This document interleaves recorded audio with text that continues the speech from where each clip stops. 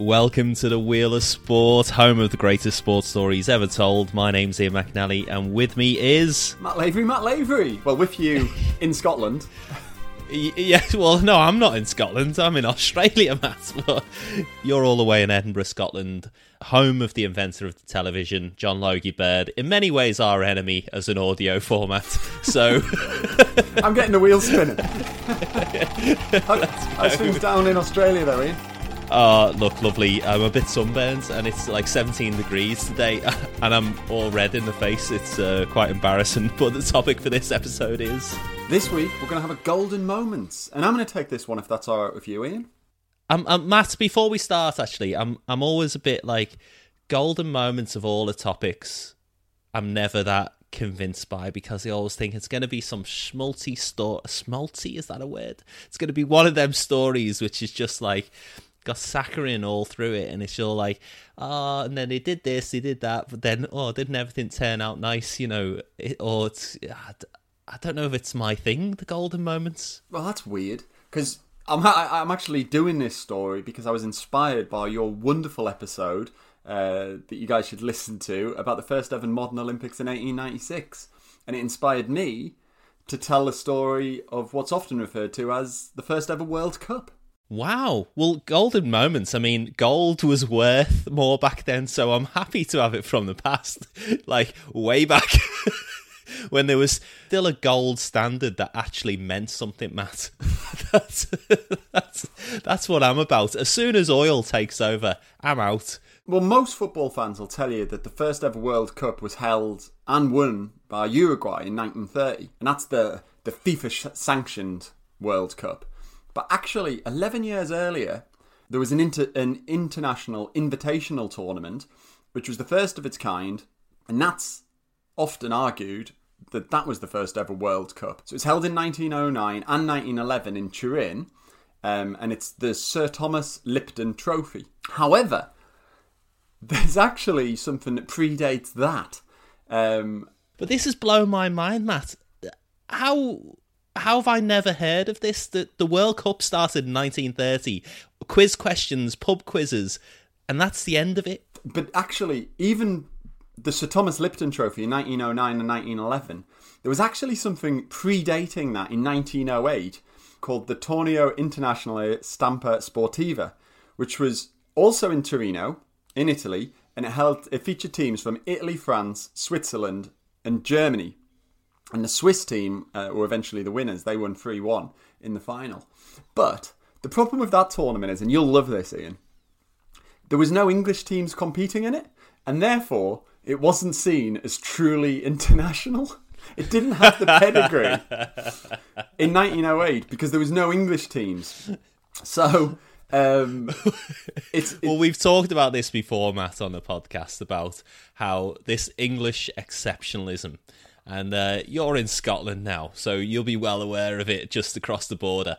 But, you know, the fact that the English FA, the English Football Association, is not called that. It's called the FA. The British Open golf tournament isn't called the British Open. It's called the Open. Exactly. Like, this level of pomposity. I mean, this cuts deep. I'm so happy that it goes all the way back to 1908. 1908. Well... I'm not going to talk about the 1908 tournament because there's very little out there in terms of information on it, and it doesn't count because there was no English teams involved. I'm going to talk about the 1909 Sir Thomas Lipton Trophy. Now, you're probably wondering who Sir Thomas Lipton is. Well, he wasn't born a Sir. This is a truly self-made guy. He actually was born to Irish immigrants in Glasgow who'd escaped from the potato famine. They had a shop which he worked in. And sort of 1860s, early 1870s, he opens his own shop. It's a success. He starts opening up other stores around the UK. And by the end of the 19th century, this guy who's come from very humble roots has turned himself into a millionaire. Okay?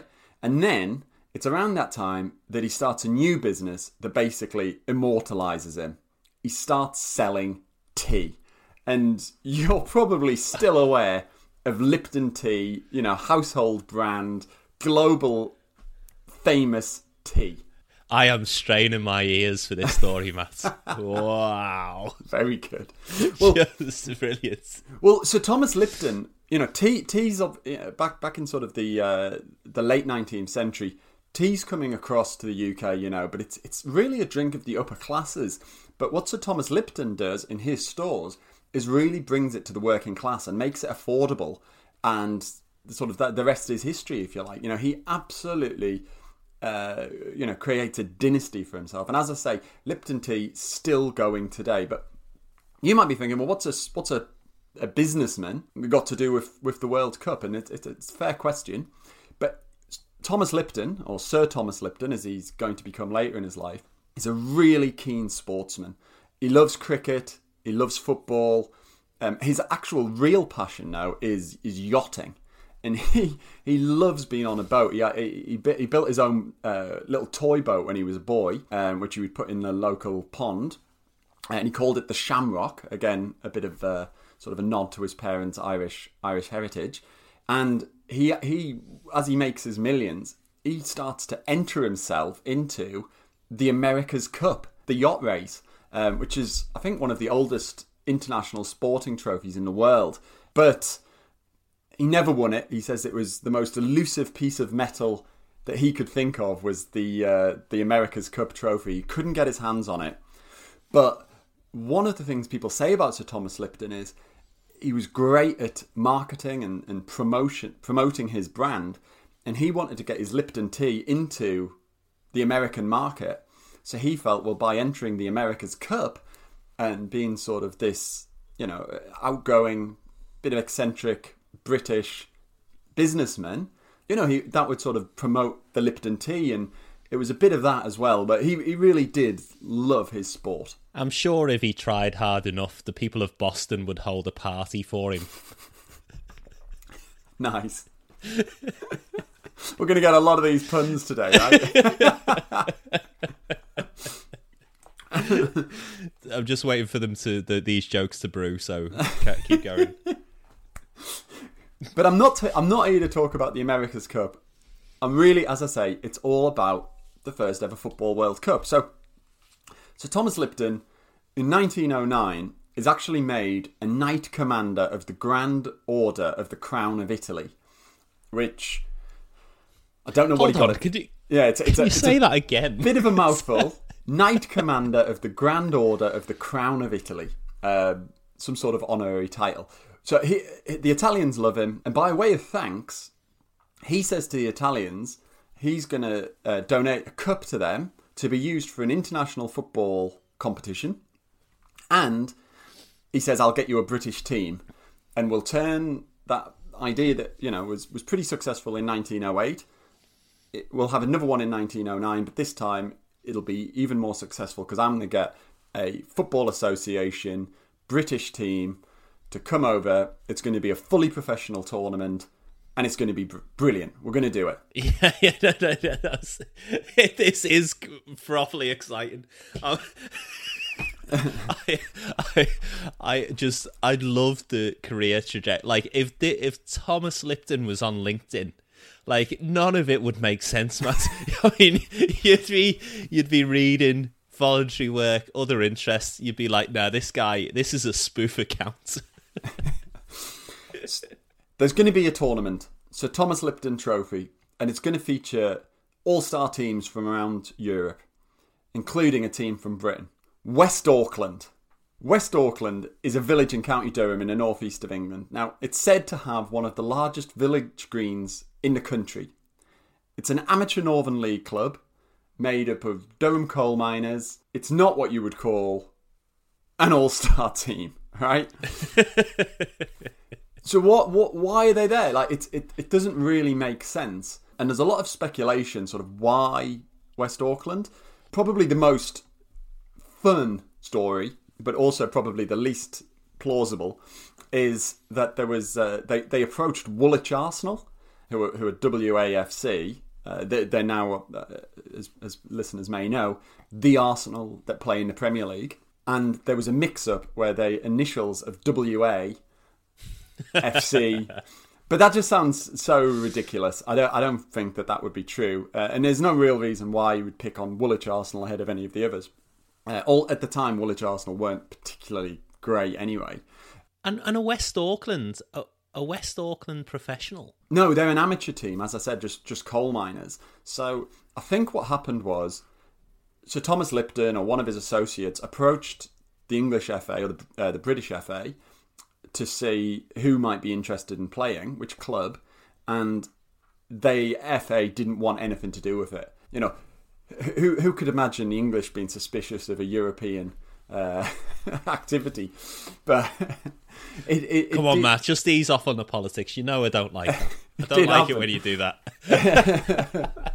So, with the FA saying, look, we don't want to get involved, he then had to go and find his own team. He'd promised the Italians that they would send over a British team, and one of his colleagues was working part-time as well in the Northern Leagues. So there seems to be perhaps a bit of a link there that maybe his colleague, I think, had done some refereeing, maybe sort of tapped up West Auckland, but it really is quite unclear why this lowly team, amateur team of miners, was suddenly being sent to Italy to play in the first ever, well, second ever international tournament, but the first one with a British team. And just to clarify, miners, they're coal miners, aren't they? They're mining coal out of the ground. They're not under 16 or something. Like, you know, because if we don't make that explicit, yeah, that's true. These players, these coal miners, most of whom had never left County Durham, were suddenly being told that they were going on a trip to Turin. They had to quit their jobs. A lot of them sold their possessions. They didn't know if their jobs would still be open when they returned. It's pretty crazy that these guys went for it at all, but they showed the spirit of adventure, I guess, and off they went. So, as I say, West Auckland are off to Italy, and they're playing against top professional teams. So they've got the German champions, Stuttgart Sportfreund, in the semi-finals. They beat them 2-0.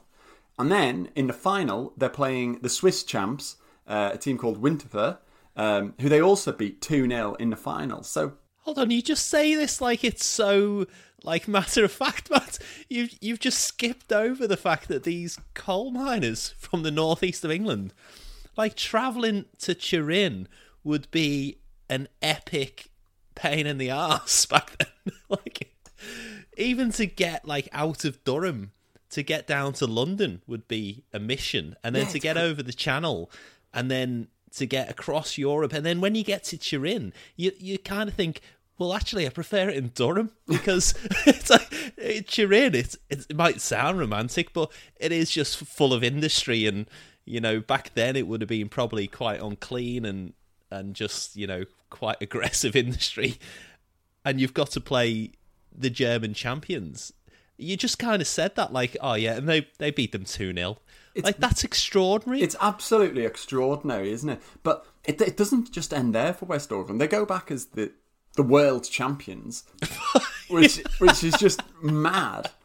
But 2 years later, they're invited back, because in 1911 there's going to be the second Sir Thomas Lipton Trophy, and again it's going to be in Italy. But as reigning champions, obviously West Auckland need to go back there and defend their trophy. So the first up, they're playing Red Star of Switzerland, who they beat 2-0.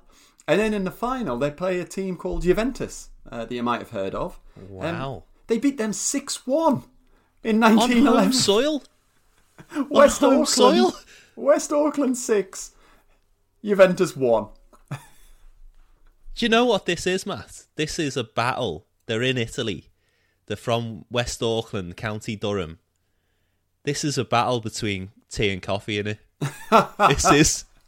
They're in they've gone into the belly of the beast, into northern Italy, who are, you know, espresso drinkers, and they've gone, no, I'm going to rail against this. I love it. I just want a cup of tea. Brilliant. Dash of milk, 3 sugars. 6-1. So good. Well, Sir Thomas had stipulated that if a team ever won the trophy in consecutive years, they would be entitled to keep it. Because, it's pretty difficult to get these trophies, you know what I mean? Like, it's sort of early 20th century, just pre-First World War. You're not just knocking up trophies easy, This is a big deal, and it wasn't expected that anyone would win it consecutively. And West Auckland did. So they get to keep the trophy. It's wrapped up, stitched up, and that makes their journey back even more stressful. It's like, not only have they got the stress of coming back to no job, but now they've got to take this valuable object all the way across Europe. Well, you're absolutely right. It is stressful, and the trophy is valuable because, well, this time when they come back in 1909, obviously there'd been great celebrations. West Auckland are the world champions. In 1911, they go back. But the celebrations were a bit short-lived. The financial problems that this tour to Turin twice in 2 years had caused meant that the club were absolutely broke.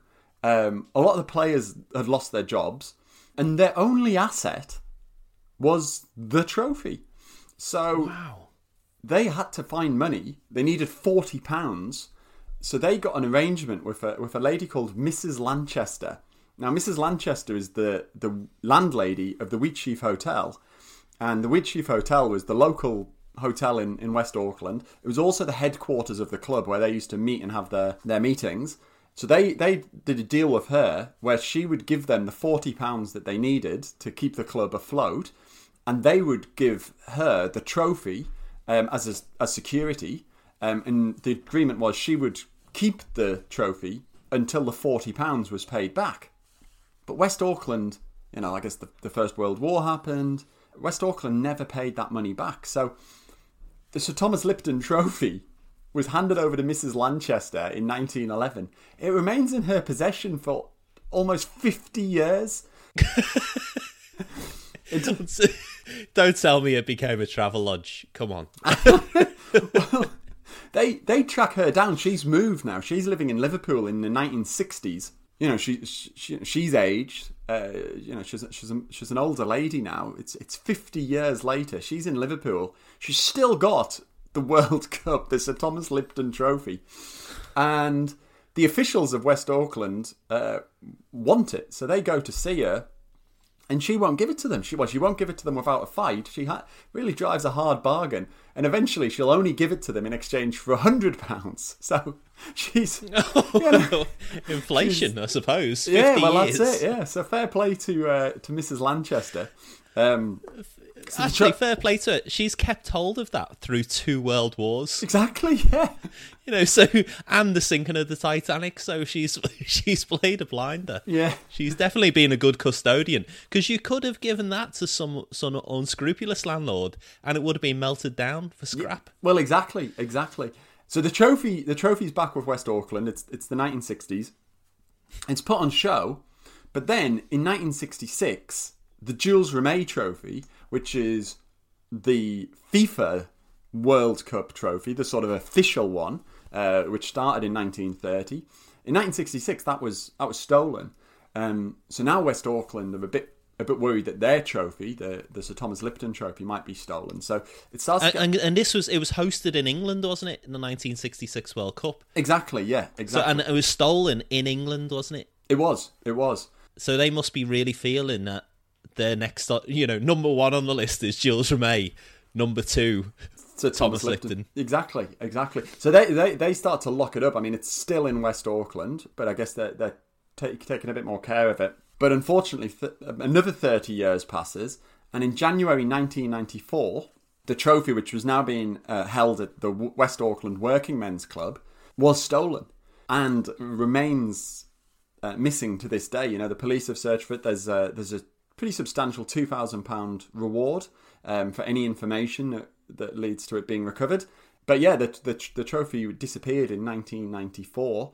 A bit of a sad ending there. But look, a replica was made, and that is now displayed in the West Auckland Working Men's Club.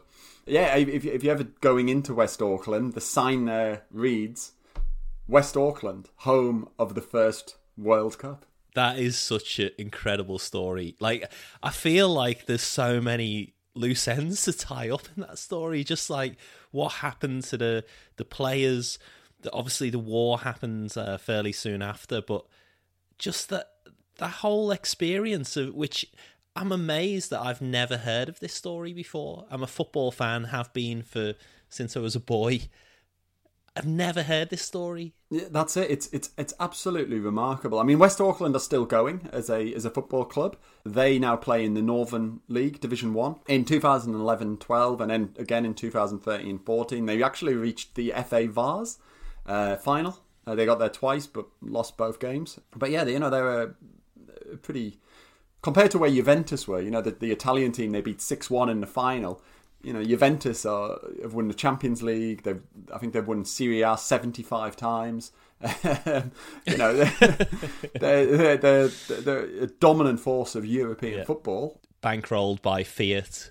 Yeah. Like, just, it could not be more different. Couldn't be more different. And those coal mines as well would be closed down by now. And I mean, wow, what a special thing for just a town to be picked to have that adventure. Yeah, I mean, nobody would have predicted them to win it. As I say, the teams they were coming up with the champions of Switzerland, Germany, France. They're some of the best nations. Italian teams. And was there any reason why they were able to beat these European teams? Was the style of football? Was that any difference?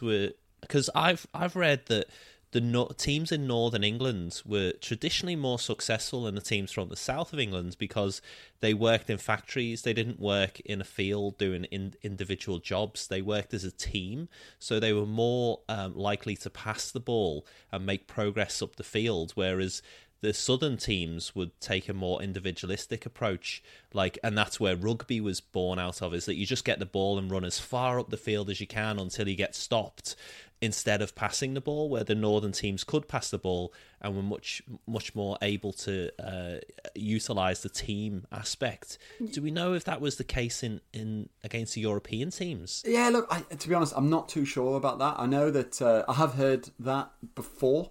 I think the Scots were the first team to implement passing. I think prior to that, passing was considered almost cheating, which is remarkable. It didn't feel sporting to pass. But whether or not that would fit into this narrative, I actually don't know. So I'm not too sure about how tactically they went about these wins.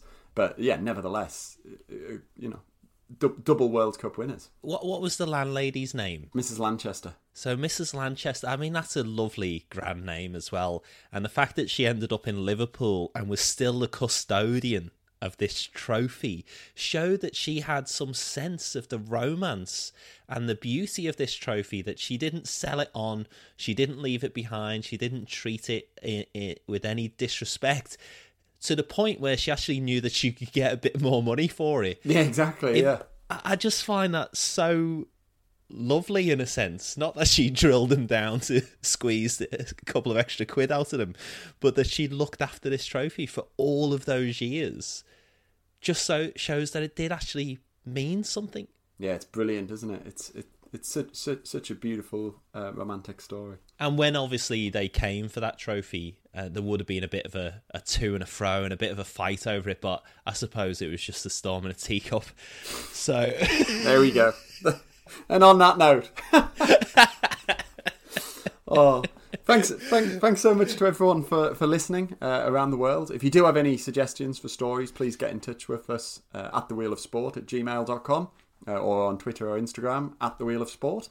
Please give us reviews and comments and all of that wherever you're listening to your podcasts. Thanks so much, Matt. That was an unbelievable story. It's given me a lot of food for thought. I think I'm going to go away and just research all of this and find the absolute end detail of it. Brilliant. If anyone's got any suggestions for jokes for future episodes for me, much appreciated as well. And we'll catch you again for another episode of The Wheel of Sport, the greatest sports stories ever told. Thanks so much, Matt. Thanks ever so much. Bye.